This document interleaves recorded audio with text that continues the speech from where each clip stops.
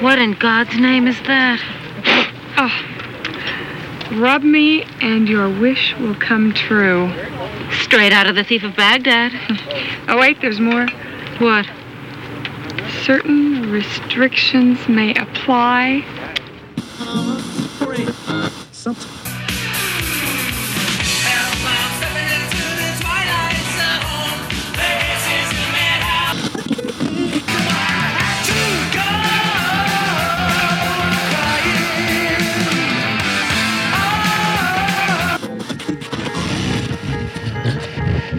Come on, we're gonna go for a joyride.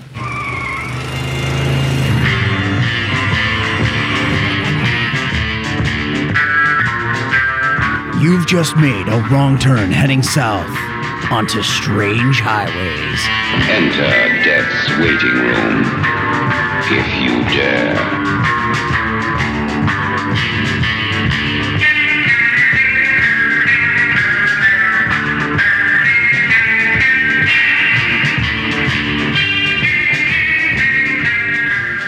And welcome to Strange Highways. I am Paul. And hey guys, it's Tara here. And I hope you enjoyed our conversation about Little Boy Lost. I hope you enjoyed it so much that you would not get angry and kick a trash can because you had bought tickets to go see Eddie Murphy.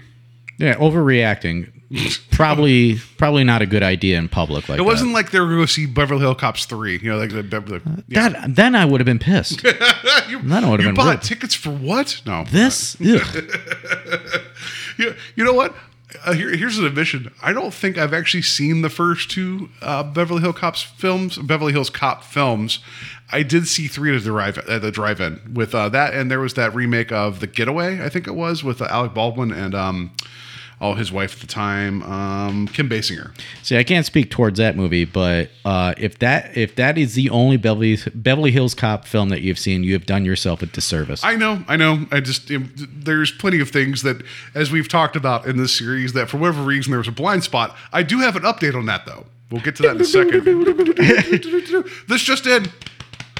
Whatever. Anyway, so we'll talk about that in a second. So that was my attempt at a traffic copter, which was terrible. That traffic copter is now crashed. I think it's going down. Yeah. So yeah, everybody, welcome to Strange Highways. It is the podcast where we watch The Twilight Zone in order, episode by episode, and in the case of and the not 80s Beverly Hills series, Cop. No. Yeah, clearly not, because I watched the third one. There's podcasts out there where people will watch, like, I don't know, there's people that have been watching the Star Wars movies minute by minute, and they'll do episodes like per minute, and it's like, I'm sorry, no, I'm good. I don't need to do a deep dive where you take like Empire Strikes Back and do episodes that are like the 60 seconds examination. That one's rough. I mean, we're doing something in sequence, but that seems like that would be torturous. Yeah, it seems kind of silly, right? But yeah, we've watched the original Twilight Zone series all the way through all 5 episodes, all 5 seasons. You can go back and check that out. And then we jumped forward in time to watch the Jordan Peele produced Paramount Plus series. That's all there available as well. And now we're into the 80s, the 80s Twilight Zone, and we're into season 1, episode 4. Again, we're breaking these into segments, not full episodes, because I think some of these segments, it's hard to talk about an hour-long episode of Twilight Zone when there's 3 stories. I think we need to give them like their space. That's and especially with certain actors and directors and writers, we want to give them a little bit more of a conversation as well. Absolutely. So with this, we are into season 1, episode 4, segment B. So it's the middle segment of the episode called Wish Bank. So day and date we've talked about. I think the air date for this was October 18th. Yeah. In 85. Number 1 film was Commando. Hell yeah. Here is my update. Let me find my update noise. Here's an update. I admitted that Commando was one of those films I never saw growing up, which is weird because I do have a soft spot for over the top 80s action films. And Terry already knows this. I ended up watching this film finally. I know we've talked about the last couple episodes being the number 1 film while these episodes were airing. Commando is a lot of fun. It's a fun film. You're damn right it is. That movie's hilarious. It wasn't okay. Let me put it this way. I wasn't expecting to not be disappointed by it. But I will say, and I showed my wife the first 7 minutes of the film, because if people have not seen Commando, go watch the first 7 minutes, because the first 3.5 are just vignettes of violence, and then the other 3 minutes 30 seconds is entirely different. And that's what I'm going to say. I don't want to ruin what you see with the title sequence involving Schwarzenegger, but it's not what you're expecting. And I was like, wait, this movie is in this weird territory, and it's like somehow, like, I don't know, like it's not. It's a pure 80s action movie. It's ridiculous. It's over the top. But somehow it was like forward thinking in the values that we're showing of a dad just wanting to get his daughter back. And like, as much as that's violent and you see, I don't know, saw blades being thrown and heads being torn off and all that stuff, right?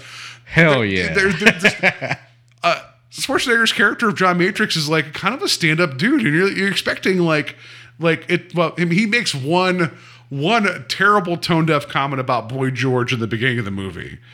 Other than that, he seems like a pretty good dude. Yeah. You know, Some of his best one-liners are from that film. Like, when people think about Arnold and him being the one-liner machine of the 80s, I think like 90% of that is from this movie alone. It is ridiculous, and it's a lot of fun, and it's actually pretty well done. If you're a fan of Steel Drums, I got a movie for you. And his daughter is Alyssa Milano. Yeah. So if you want to see her in a younger role of hers, and she does a pretty good job too. They give her own, like, she is not. I don't know. There's this weird thing of like, well, you know, she's not. I mean, she's upset and sad, but she has her own agency as well. Same thing as Ray Don Chong as the young lady that kind of gets involved in all this. They give her things to do too, and she is her own character. It's like, good on you, Commando. I was not expecting any of this watching it. So and she was in. We discussed her not that long ago when we talked about Tales from the Dark Side, the movie. That's right. Yeah. So yeah, there we go. So there's your mini review of Commando. You know, watch it, yeah, and if you've seen it, watch it again. Yeah, a lot of It's fun. a sweaty movie, so it's very get sweaty. ready. Yeah, I enjoyed it a great deal. It is springtime, so get ready to sweat. Yeah, there you go. So yeah, there you go. That's your mini review. The day and date. Commando is the #1 film and #1 in my heart right now. So there we go. So let's get into a wish bank. So who did what here? All right. So our director on this episode, or segment rather, is Rick Friedberg. Friedberg. Friedberg. Yeah. It sounds close enough. All right. So the one credit I wanted to point out here is that he worked on the movie Spy Hard with Leslie Nielsen. He wrote the screenplay and produced it as well. He also did a few music videos. One in particular that I knew was Wild Child by Wasp. Yeah, he did 3 videos for Wasp. I think the one I remember most was Hot for Teacher. Everybody knows Hot for Teacher. If you're somewhat of a child of the 80s and love 80s nostalgia, you got to watch. The video Hot is for Teacher. ridiculous, but you can never that intro drum, from not Alex Van Halen, the brother. Yeah. Is it Alex? Yeah. Yeah. It just his drumming is magnificent. It just sounds like a car idling, like the engine's getting ready to go. It's like, it's amazing, right? So yeah. No, like, so I saw that, I'm like, oh, okay, this guy's done a lot of music video work. And you mentioned Spy Hard. This was after Spy Hard came out after Leslie Nielsen had done like the 3 Naked Gun films, and he was kind of known as like the spoof guy, right? Right. And I remember the movie not being that great. I saw it in the theater. Why did I see Spy Hard before I saw Commando? No idea. But I also remember Weird Al did the theme song, because that's one of the jokes is that you always get like the prestige artist to do the theme song for the Bond films, and he did the theme for Spy Hard. So I remember liking that. And the movie wasn't that great, but yeah. I think I saw this one in the theater as well. And this was kind of like where you were saying it's kind of his peak for doing spoof. Like he did. We also had, what was it, Mr. Magoo? That was another one that came out at the time. But like Nielsen, he kind of had like a Dracula second, Dead and Loving It. Yes, he kind of had like a second coming for like these kind of goofy like spoofy movies. Because he did that Police Squad, which I think that was supposed to be spoof, right? Well, so Police Squad was in the 80s, the TV series. Right. And then that was whenever you got to the Naked Gun, it was the same character of Lieutenant Frank Because it was like stories of Police Squad files or whatever. From Police Squad. So, because that, like, there was like a one season of Police Squad that was like 10 episodes or something that didn't do well because that was that kind of Zucker Brothers, like kind of like sight gag. Which, if you go back and watch those episodes, they're really entertaining, right? It's like it was ahead of its time. Yeah, and it, honestly, even like watching some of his other material, I didn't realize that he'd had serious roles. So, like watching Prom Night, he's in Prom Night, the original film. He's in Day of the Animals. He's playing a ridiculous character, but he plays it straight faced. Yeah, and he's in Creepshow, which that segment is kind of silly, but it is still. But he's a dramatic actor in Correct. that role, and like, but then he was in not Forbidden Planet, but like he was one of those actors that was like. That baritone voice, like very straight face. So when he got to Airplane, playing the doctor or like the onboard physician, it's like he was kind of cast against type, and then he went on to do this other stuff because he had good comedic timing. And Leslie Nielsen has nothing to do with this segment at all. But there's your right, yeah. But Spy Hard, the director of this segment directed this. There's other Spy Hard connections when we get into some of the cast here as well. So yeah. Anyway, Leslie Nielsen, gone too soon. Do you remember Repossessed? I was just gonna bring it up. I was like, but we're trailing out. No, that's a fun one, right? That's a fun because extra Linda spoof. Blair is in it too. That's a fun one. Yeah. Yeah, I own it. So yeah, that's a ridiculous film. But so next here, our writing credit is to Michael Cassault. Cassault. Yeah, I don't know. So, 2 more segments that we'll be talking about coming up, and in episodes of 90210 and Z Nation, which Z Nation, it's not a show that I've ever been interested in, but it's kind of like the bastard child of what Walking Dead is. Well, I've heard decent things about it, and then there's also that spinoff Black Summer that they did that were based. I think it's based in the same universe. Really? Okay. Yeah. It looks like crap to me, but okay, fair enough. I've not seen Z Nation either. So this gentleman, Michael Cassett, has a lot of producing credits. You mentioned 90210. He's done some producing and writing for the update of The Outer Limits. Erie, Indiana. I don't know if you remember that. You've NBC talked show. about this before. It's a fun little show. That was on NBC. That was the 80s. Yeah, it was kind of like this weird town of like just it was this the kid, I think, is like a pair of brothers that were in this town seeing all the weird stuff going on. So it was kind of a fun little show. I also want to mention he also was overseeing the TV series The Dead Zone, and there was a series on Fox called Strange Luck that had was it DB Sweeney. It was about a guy who was a private investigator, but something happened along the way. I forget what, but it was always kind of like luck would intervene with like if he or like fate would always kind of like step in when he was like investigating cases. And it was like it was like this was the time with like the Fox stuff this was like around the time of the X-Files. Like they were going like these different directions. Believe it or not, all that stuff. So they're trying to do something like it's like almost like you would think like the alternative like the alternative college radio version of some of these type of like, they're trying to go in like different directions. Yeah. And there was one episode in particular that involved the potential of somebody that was going on death row that may or may not like have done what they did. And it like the final bit of the episode is set to lightning crashes from Live. Nice. That was really, really good. So I remember liking Strange Luck a great deal. So it sounds interesting. Yeah. I'll have to check it out. I mean, if you can find it. Yeah.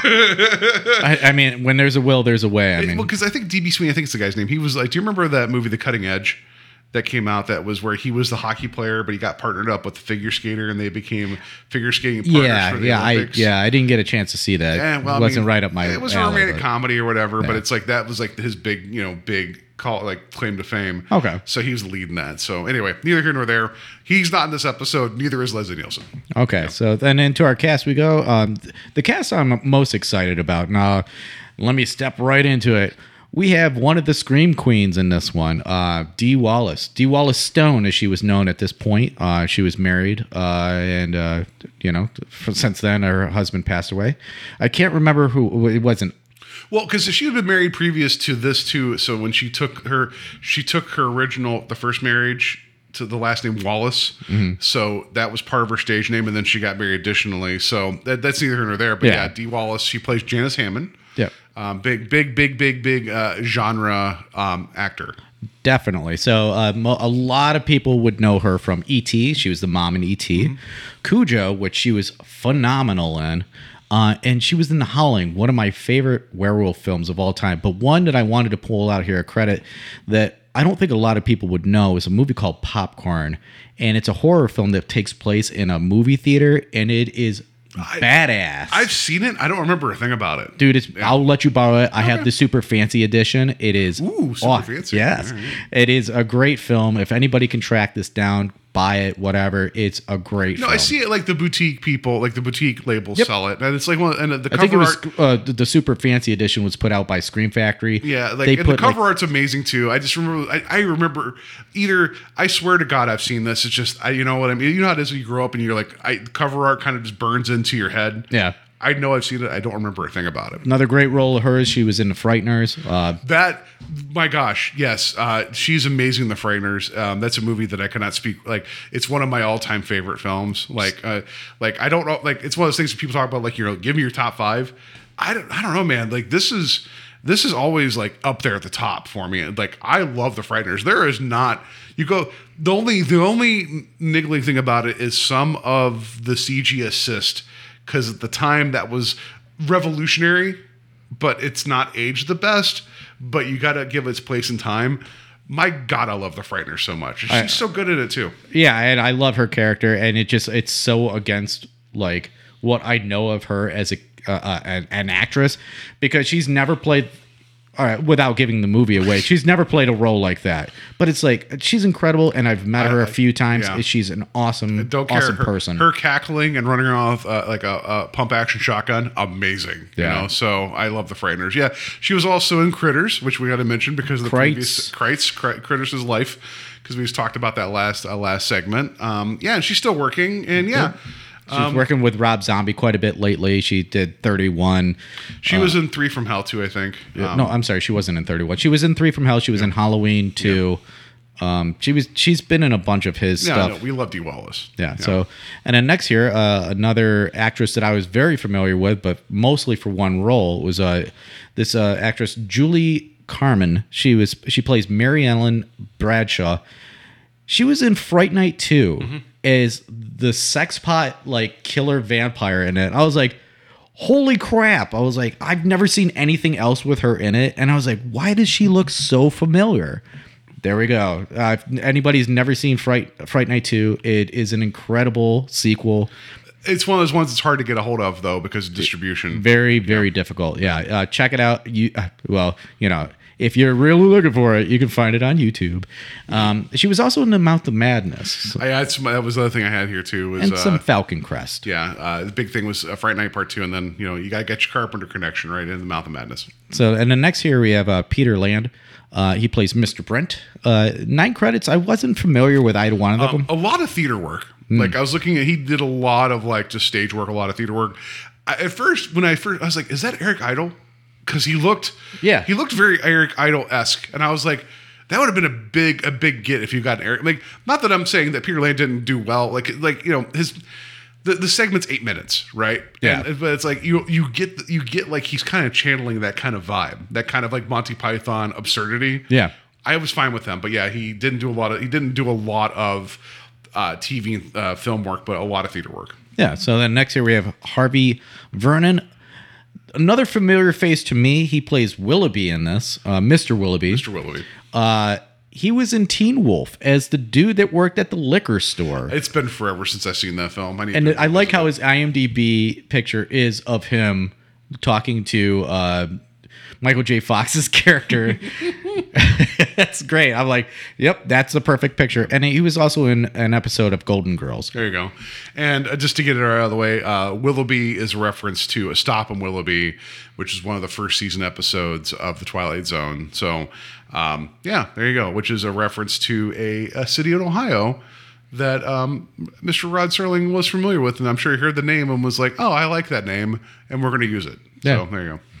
And then next and last. By the way, I'm sorry, I'm cutting you off. Per Wikipedia, Harvey Vernon, his birth name. This is my favorite bit of trivia right here. Chet Smith. He sounds like the kind of guy that kicks sand in your face at the beach. Yeah, it's like, God damn it, Chet. Like, just walked around like, hey, you guys lose your beach ball? Is it over here? Is it just like flexing the entire time, kicking sand? Like, Right. Yeah. So he went with the much more approachable name of Harvey Vernon versus Chet Smith. Sorry, go ahead. I wanted to make a point to give you that trivia about him. Yeah. So, like I was saying, our next and last credit here that I have at least is Julie Payne. She plays the clerk. This is at the location that wishes are being granted, I guess. She was in The Incredible Shrinking Woman. And she did a lot of voice work in like Garfield cartoons. Yes. Like she was Dr. Liz, which was John Arbuckle's girlfriend. So she would show up in there. She was also in Spy Hard. So I wanted to mention the Spy Hard connection there. She was in Curb Your Enthusiasm a little bit. And she was a voice in THX 1138. The Lucasfilm. However, I want to mention here, I saw this trivia on Wikipedia. So between February 83 and June 86, so around the time this was being filmed, she was a regular in 3 network series, but each lasted less than 3 months. Think about this. You keep getting cast in series, like primetime series, and you're hoping for the best, right? In CBS's hour-long humorous fantasy Wizards and Warriors, she played a good queen, Latina, not because Latina would be terrible. You don't want to call Queen Latina. That'd be, well, I mean, that's not her name. Anyway, I'm messing up the pronunciation. welcome to the show. This is where I do it most of the time. We drink and mess up names. So the series was too expensive with special effects. Got canceled. It was a Saturday night ratings failure. Why would you Saturday night seems to be you don't put shows then like comedies or whatever. Anyway, it went from February to May, and then in '84 she was cast as Aggie, the mean, nasty business manager who longed to be in charge of the Duck Factory, which was NBC's attempt at a comedy. It was an early Jim Carrey vehicle because they saw a promise in him. I remember this at the time coming out. It flashes. I remember this as a kid, which again lasted a mere few weeks from April 12th to July 11th. And then in '86, she was part of a sitcom called Leo and Liz in Beverly Hills. It was a Steve Martin created showcase for Harvey Korman and another person, and they gave her a main role in that, but it was canceled after a few episodes from April 25th to June 6th. So wow.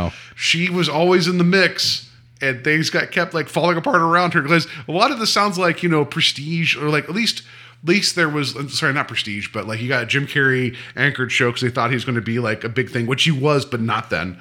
You got a Steve Martin created show that didn't take off, and then you have a high concept fantasy comedy that depending, for goodness sakes, Dukes of Hazzard was hey, what is this? This is just Southern fantasy of just 2 good old boys in a car jumping over shit. Why not? It just never worked out. But yeah, she ended up voicing Dr. Liz and a lot of Garfield. So good on her. And the last little credit that I'll put in here, because I'm always looking for horror in that, she plays a very bit role as a reporter in Misery.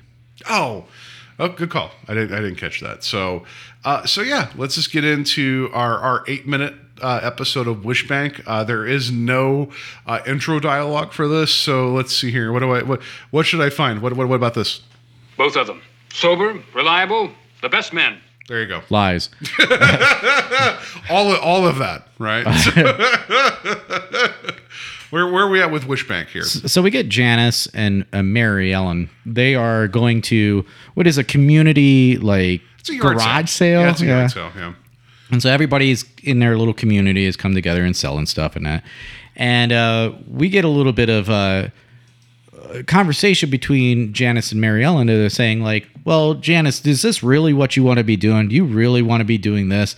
Since you left whoever, Well, she had a divorce with her husband, right? Yeah. It sounds like it didn't go well. It sounds like he was the one that left. Right. And so Mary Ellen's is this really where you get your kicks? And then she fires back. It's where have you had a better time? Dollar days at whatever, or having sex with your Larry, husband, or whatever. And Larry, her husband. And she's oh, okay, good, fair point. They're friends. They're yard sailing. I'm just going to put this to you.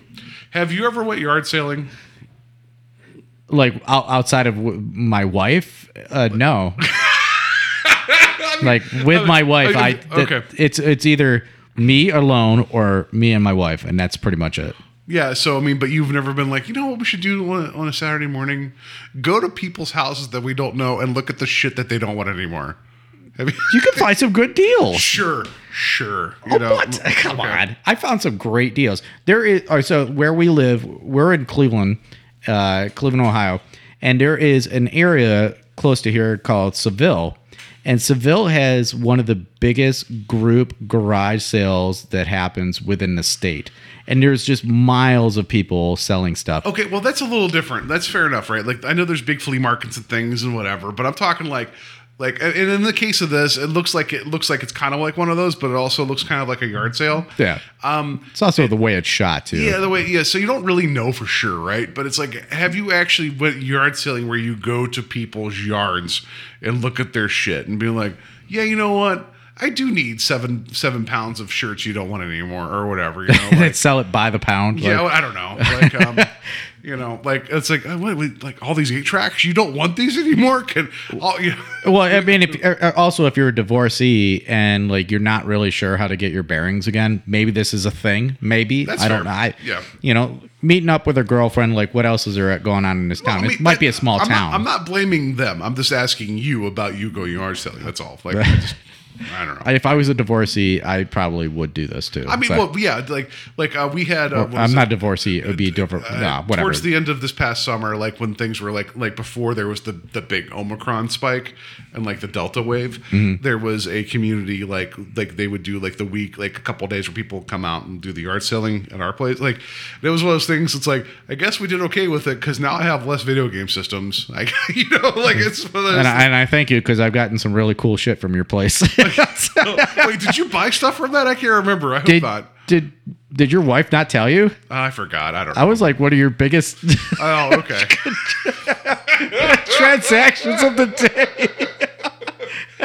Yeah, your mother-in-law like sold me, quote unquote, like 10 albums, and like see, like here's the thing: you could have just waited. I would have given them to you. I say quote unquote sold them to me. Yeah, Anyways. okay. All right. Well, I guess my question to you was supposed to be kind of a bit, but turning out that yes, you have been to people's houses, mine, and buying shit that we didn't want anymore. All right. Well, F me. Dude, I went home and listened to those albums right away. I got the Grease album. Okay, good. Well, you know what? You can keep that. I'm fine. Yeah, That's fine. It's great. Good stuff. All right. Anyway, all right. So yeah, we get them kind of talking. Don't worry. When you guys have a yard sale, I'll come over and buy my shit back. It's fine. Ribbing each other about their I guess their relationships and everything, and then we get Janice kind of trailing off away from Mary Ellen, and she accidentally kicks something that's under a table, and when she looks a little closer, it's an old kind of like golden. It's a lamp. Lamp. Yeah, it's a lamp. Yeah. You know, at like the old school genie in a lamp kind of lamp. And Mary Ellen comes over like, whoa, what is it? Check it out. What's it say? And she says, you know, it is inscribed that it says to rub, but then it also says that certain restrictions apply. Certain restrictions apply. And so she rubs it with her shirt, and then all of a sudden she vanishes. Which, I mean, like, I like, well, because at first we get Mary Ellen bring out her cheater glasses, her readers, right, to see what was going on. But whenever the certain restrictions apply, Janice is like, oh, whatever. And Mary Ellen's like, really? Like, you're going to let that hold you back? And that's when she rubs the lamp and disappears. Yeah. So rub that shit. Like, just check it out. Like, yeah. What do you have to lose? And then when she vanishes, she reappears quickly into what appears to be a loan office at a bank. Yeah, the Department of Magical Venues. So a DMV, if you will. And she's at the desk of Mr. Brent. And Mr. Brent says, oh, hey, you know, you're here. You have your you have your wishes. And she's like, but do I actually get these wishes? He's like, yes, you get 3 of them. But, you know, of course, you have to sign a form and everything. And well, because he asked what the wishes are, and then when she's like, well, okay, all right, well, I want $2 million. And so there's just a computer or just an adding machine like thing, and he's just like, yeah. And it's like, you're not doing anything. Click, click, click, click. You're not doing anything. And he's like, oh, she's like, I want $10 million. She's like, oh, that's a great thing. It's like, I don't know. It's like, you're not processing anything. You're just, I don't know. You're playing Office. And then the second wish, she was like, I want to look 10 years younger. And he's like, okay. And then the third wish, like, she's like, I want to give my ex-husband a moderate sexual dysfunction. And which is funny, right? And so he's like, oh, is this going to be like permanent or like short term? She's like, okay, short term, right? Like a year and a half or whatever, right? Yeah. So this so I was kind of thinking that maybe where we're going to go with this was like the whole, like, you know, be careful what you wish for, right? Like there's the old joke of where, you know, like the same situation, a recently divorced person finds a lamp, rubs it, and the genie's like, okay, you get 3 wishes. However, whatever you wish for, your partner gets half of, or no, sorry, your partner gets double. So they're like, I want a lot of money, I want this. And the third wish is they're like, I want to be scared half to death. You know, like I was expecting, like, you know, because since they get double, it's like, oh, you get, oh, my ex gets scared all to death, whatever, right? Like I was expecting some kind of twist like that. And he even explains, he's like, okay, here's your paperwork. The first wish works out perfectly. The second one, not always. And the third one's usually reserved to undo the first 2. It's like, okay, you're like, I get that there's that meta commentary of like, this is how this works. But yeah, there's a lot of bureaucracy and red tape already at the beginning of this. And we get Janice kind of getting like, she's excited, but she has to like wait, right? Yeah. It's an interesting spin to the whole like narrative, like, yes, you have wants and needs, but you do have to do the process too. Yeah. It's, you know, she gets her form, she has to fill it out, and it's like, okay, well, you're in good shape. And well, that's when Mr. Willoughby appears, like whoop, appears. Like, and just, yeah, no, like I'm talking like you're, and he just shows up, and it's like, all right, 80s technology effects, and he's kind of upset with Mr. Brent about something about the Jameson account, which I was really hoping that it would be Walter more Jameson. Long live Walter Jameson. I thought that, like, but you never really get that. I would have been like, oh, you know, even if they mentioned like the name of the family from the Man in the Bottle episode, that would have been fun, right? Yeah, because that's you know, because we've dealt with wishes scenarios in the Twilight Zone previously, right? And so he it's at this point that Mr. Brent directs Janice over to a line where she has to go. But before that, he's like, well, we got to get your bank information because you got to pay taxes. She's like, I have to pay taxes on this? True, it's like, yeah, no shit. We're going to give you $2 million. You got to pay taxes. It's like, also, by the way, you were just at a yard sale. So even if you get $6.5 million out of this, I think you're doing pretty good. You know, right. However, if 1/3 of it goes to the government, that means you still get to keep 2/3 of it that you did not know what was coming. That's a good point. And I think it's funny in its own right, but also very grounded in reality, because if the government said, like, where did $10 million just suddenly appear into your account and why? Which was a plot point in the Man in the Bottle episode where they got all this money, and then the IRS showed up. It's like, we got to tax you. He's like, oh, I gave this all away. It's like, you still owe taxes on it, you know? So, but yeah, he sends her to be like, well, you got to go online, and there's the whole trope of the DMV line, right? But we see all these people online that I feel like they were the also-rans that weren't picked up by Bill and Ted for their book report. Yeah. That's a good point, because some people are like dressed in garb that, like, maybe they're from like the 1400s. Yeah. There's some lady I was expecting Socrates to show up. I was expecting Napoleon, like, covered in his face in ice cream. Yeah. You know, Ziggy Piggy. You know? And also, while this is happening, you hear like this is the dumbest and shittiest "Are You Afraid of the Dark" music, like style music that's playing during this. And I get it's comedy. I get that the whole thing, like, it's the joke of like all these people have found a magical vessel and they want their wishes and they have to wait for bureaucracy. Yeah, I'll put this right out there, Paul. I know we're still within the first season, but I'm thinking that this music is continuous, like continuously stupid, doesn't make me happy. Yeah, it's not good, dude. Like, oh, it's so bad. It doesn't like. Yeah, it's so bad. And that's why I can't even remotely bring up any of that stuff, because it's not memorable at all to me. It doesn't influence the scene. It is memorable, but like not in a good way. No, you're right. It's like, I mean, like, not that, like, okay, so let's not put on rose-colored glasses about the original series, because there were some amazing pieces. They used some stock music that worked sometimes. Some of the Bernard Herrmann stuff was amazing. Yeah, of course. The Jerry Goldsmith stuff too. There's some amazing pieces in that. But there's other times where, especially comedy episodes, the music was so grating and terrible. So I'm not trying to say that like, oh, the grass is greener, but like this is like, it's like there's something that's going on in the 80s where it's like, it's just, they're like, yeah, what if we made the shittiest comedy music ever? They're like, you know what? That's prime time. It's on CBS. There's only 3 major networks. Where are you going to turn to? Like, what do you got, right? And then even at the end, when we get the little noodling of the Twilight Zone theme at the end, I'm just like, nah, we don't deserve that. Like, you didn't earn it. But anyway, so she gets in line, she goes through, and then when she finally gets to the other, like the person that's like helping her, that person's informed that they're missing a 604 form. Yeah. And she's like, oh, but you need to talk to your broker. And she's like, oh, but and so the background, you see Mr. Willoughby dressing down Mr. Brent, and like he's basically used her for the last time, so he just bamps Brent out of existence. Like, whoop, gone, right? And then so after Janice has to leave the line, she goes to Mr. Willoughby and was like, I need to speak to Mr. Brent. And there's a line there I like. He's like, well, Mr. Brent is no longer. She's like, no longer available? He's like, no. He's just no longer. like he has been wiped from existence, you know? So then she's about to ask him about the missing form, and he's like, I'll be happy to help, but it's quitting time.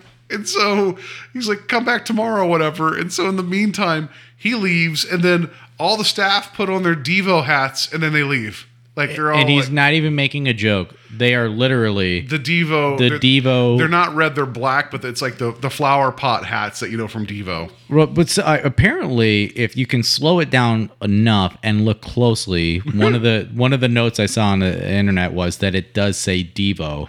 Well, because the one dude I like that they kept it in where he goes to put his hat on and his hat starts to fall off, and puts it back on again. That's the sequence where they're saying that you can actually see that it says Devo. I just like that they're like, you know what, this is the name of its segment. It's good enough. And then so all of the staff of the DMV, right, they're gone.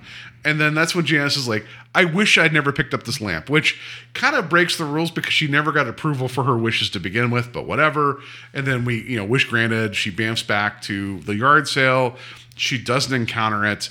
And then her and her friend they talk, and then they go and laugh, and they walk away, and then they probably go eat some yogurt together and just, have a good day, together. So here's me rewriting the episode. Please. Just slightly.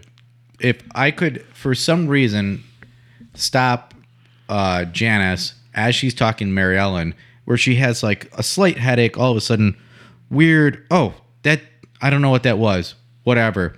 And then finds the lamp. So then that's the restarting point when she comes back. So it's like, it's left up to interpretation. It's like, wait, was it just like some weird thing that happened in her head for a moment there that she got stuck in? Or if it was truly this lamp thing that just happened. Yeah. This thing tries to have it both ways, where it's be careful what you wish for. And then also this comedy about how like, this fantastical thing still is bogged down by red tape, like, which I'm not saying that's not a not funny idea, right? But we don't really get any benefit other than her getting frustrated and then just like wishing it never happened, and then her going off with her friend and having a good day. There's no development. There's no arc, right? And there's just a punchline. That's it. Right. And I think this is like the thing that I took away from this that I was grateful for is that they just didn't try to put people in turbans and like, like sitting on rugs and everything. It was like, because there was the episode from the original series with I Dream of Jeannie, and the dude was talking like a normal New Yorker, but he was dressed in the garb, and I'm like, that seems a little insensitive. A little tone deaf, especially at the end when he becomes a genie himself. That was not great. With this, but there's one point where Mr. Brent's like, he points to a painting and you see a djinn there, and it's like, there is the folklore, right? Like we're carrying on. Yeah, this. yeah. So I get that, right? Like, and I don't mind the idea of like there is this like there's a lot of rules attached to these things, because I think that's kind of fun, like. it's just, you always wonder about like, if like there's the TV series, The Good Place, which ends up showing a lot of like behind the scenes of like, the afterlife is a lot more bureaucratic than you think, like in terms of the world they're presenting, Right. It's a lot of fun. It's a lot of like, like, oh shit, like the same things happen here, like the same discussions happen, the same tedium happens. Like, I get it. Right. It's an interesting concept that carries over. I mean, even like Bruce Almighty, ever seen that? Yeah. No, you're right. That's not a bad call with this either. Right. Like this thing, it's like, it only gets like so long to live. And, considering that we had this kind of like light touch story of Little Boy Lost, right? That was trying to give this emotional heft that I don't think was earned. And then we're coming to this that's just like, wow, here's a joke, right? And I have a feeling the next segment we're going to get into is going to be kind of a hammer of a segment. It's like, it just totally, like, and I know we shouldn't judge each segment because we now know after listening to some of the commentaries with the producer that these weren't all purposely like slotted together from the original. Like they wrote them, they produced them, and they like, well, this is how we put an hour together. We have a 20-minute, a 10-minute, and a 20-minute. It wasn't like, oh, these all three fit together because of a high and a low like design, right? Like, right. It's like, so this one, it's like, it just was so like, I don't know, man. Like, it just was there, and it's not offensive in any. It's like, but again, it's like, this is like, when the Twilight Zone tries to do comedy, and I'm not saying that it's not without merit. I'm not saying that you can't have fun in the Twilight Zone, because you can. It's just when it works well, it's very few and far between. I will always go back to say that one of my favorite episodes of the Twilight Zone from the first season was The Chaser, and that's a comedy episode. And I love that episode a great deal. But there's not too many comedy episodes that work for me with the Twilight. And I'm not saying it's because of the Twilight Zone. It's just, I don't know. Like this isn't as offensive as like From Agnes with Love, but it almost feels that kind of same, like, what are you going to do type of thing. It's like, had this given another 10 minutes would have just been just as grating and as annoying. I don't know. And that's fair. And I mean, I like kind of the where the story was, like the arcs and how it was supposed to go, but there was something lost here completely for me, and how it would, like, what the landing was. I just didn't like this episode, and I think it was a disservice to Dee Wallace. And she did fine. Her frustration came through, and that was fine. Yeah, I don't know. It's like, I would have loved to. I mean, considering we know her from so much now, I would have loved to have seen her in a longer segment, though. Absolutely, because we know she's more than capable of doing something. Definitely. Right? Like, so yeah, that's it. There's no trivia really other than the Devo hats. We have the Mr. Willoughby comment. I was really hoping the Jameson thing would have like paid off. It didn't really do anything. Yeah, it's just it wasn't so much about, like, because you give up the ghost of like, hey, these wishes, the first one's going to work and then the other aren't. Like that is almost like winking at the camera of like how the Twilight Zone works, and that's okay. But like, you didn't pay it off, right? Like, you know what I mean? Like, you didn't see any of the fallout from her wishes. But I understand that's not where they're going to go. They're more like, oh, be careful what you wish for. You're going to end up at the DMV. Like, oh yeah, which, whatever. Like, no one wants to go there. Like, everybody has to renew their tags and license, right? I get it, but. Yeah, I don't know. It's just, it wasn't offensive. It just, it almost commits the sin of being like one of those things that, like, because it does nothing, right? It's like, it's very forgettable, which is almost worse than being bad, like, I just, whatever. It is what it is. 8 minutes. I guess you could do worse. Hopefully we don't find out. Like, hopefully we don't find any other 8-10-minute segment that is worse than this. So, yeah, I agree with that. So, yeah, I mean, like, and honestly, at this point now, this isn't even the worst for me as far as like the 80s. No, rendition. so far, no. I'm just saying, like, in terms of like this being this like a little bloop, whatever, right? Like, I mean, Children's Zoo is garbage, right? But like this. Like, at least this was like, it wasn't unwatchable. It's just that I was hoping for a little bit more to chew on after Little Boy Lost, and I didn't get much more here, so. And that's fair. All right. So, any other notes that you got here before we get to that twist? Nah, dude, I'm good. Right, let's get that twist. As always, the twist rating is 1 through 5, meaning 1 meaning we saw it from a mile away, and 5 being mind blowing. That doesn't affect the twist. The twist rating does not affect how I feel about the episode. I'm going to give it a 3 in the sense I didn't see it being bureaucratic, and that being the red tape portion of this. Just the moment there's a lamp involved, you're expecting you're expecting a monkey's paw type tale, right? We don't really get that. We get her being frustrated, but we don't get consequence of the wishes. We get her being pissed at the framework of how this is supposed to work. So I did not see that coming. So I'll give that a 3. And we don't talk about these things at all. I went with a 3 as well. Like, I was very confused by the title. It didn't give me anything to really base what the story could be about. And by the time it was all said and done, I was like, well, that was interesting, and didn't expect it. So, but it wasn't mind blowing. Yeah, not a great segment, but I didn't see the story going that direction. So fair enough, fair play, right? Yeah. So, all right, that's going to do it for our discussion about season 1, episode 4, segment B, Wish Bank. You guys can find us on social media at Strange Highways. We're always posting weird photos. I'm currently posting images from Little Boy Lost. There's going to be some weird Scott Grimes images because of the freeze frames, because I'm a bastard and I just, wanted to make him look like an idiot. It didn't take much. There's also a really, really enthusiastic walrus photo up there right now. I was excited about that. Or seal. Sea line. Yeah, sea lion, walrus, whatever. He's happy to be photographed. Yeah. He deserved his time in the sun, right? Yeah. So you guys can email us directly at strangehighwayspodcast@gmail.com. Let us know your thoughts, feelings, wherever you find your podcast. Rate and review us. That'd be greatly appreciated. And Terry, how can people find us otherwise? We are on Instagram, so you guys can go check us out over there.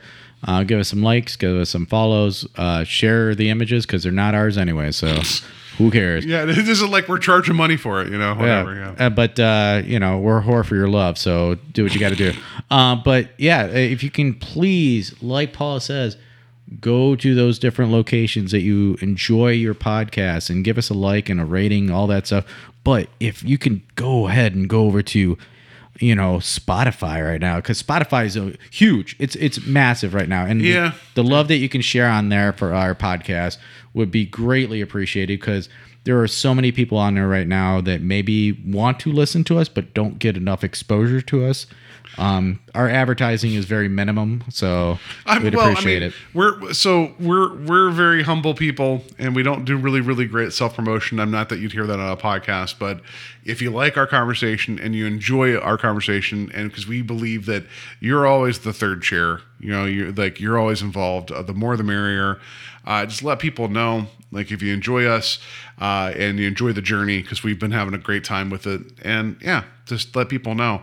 I just, that's because we can pay for boosting advertisements. We can try to get it's just, I don't know how to crack the code, right? And it's just, all I can hope is for word of mouth. And if you enjoy the product and it speaks for itself, let other people know. We greatly appreciate it. And if you are still here and you're been along for this ride for the longest time, thank you. I just want that one person to be like, Wish Bank was my favorite segment of the Twilight Zone. I'm done with these guys. Yeah.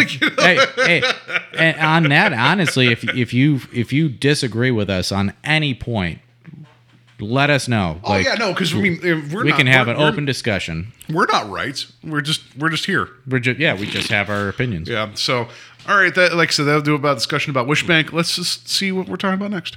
And now, Mr. Surly. So next we're getting into, it is the actual end of season 1, episode 4. It's the third segment of episode 4. It's called Nightcrawlers. I'm sure I saw this as a kid. This is the one I think it's directed by William Friedkin. William Friedkin, right? So it's going to get intense.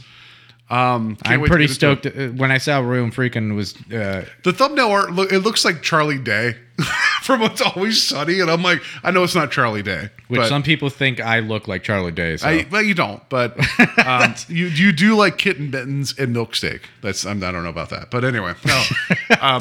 So yeah, we're gonna get into some Nightcrawlers. Which is actually also It's Always Sunny reference too, which is funny, but that has nothing to do with the segment. I cannot wait to get into that. Getting some William Friedkin. that's going to like that would be good to get into. That will be an interesting director to talk about. So yeah, that's going to do it for this week. Everybody have a good week. Have a safe week. Enjoy spring. Where this is the first episode in the spring of 2022. We're past the winter, right? So it's going to get warmer and nicer out. And I don't know. Go out and go yard selling, and then I guess inadvertently come to my house and buy stuff without me realizing it. So I'll take your money. I appreciate it. And be careful what you wish for.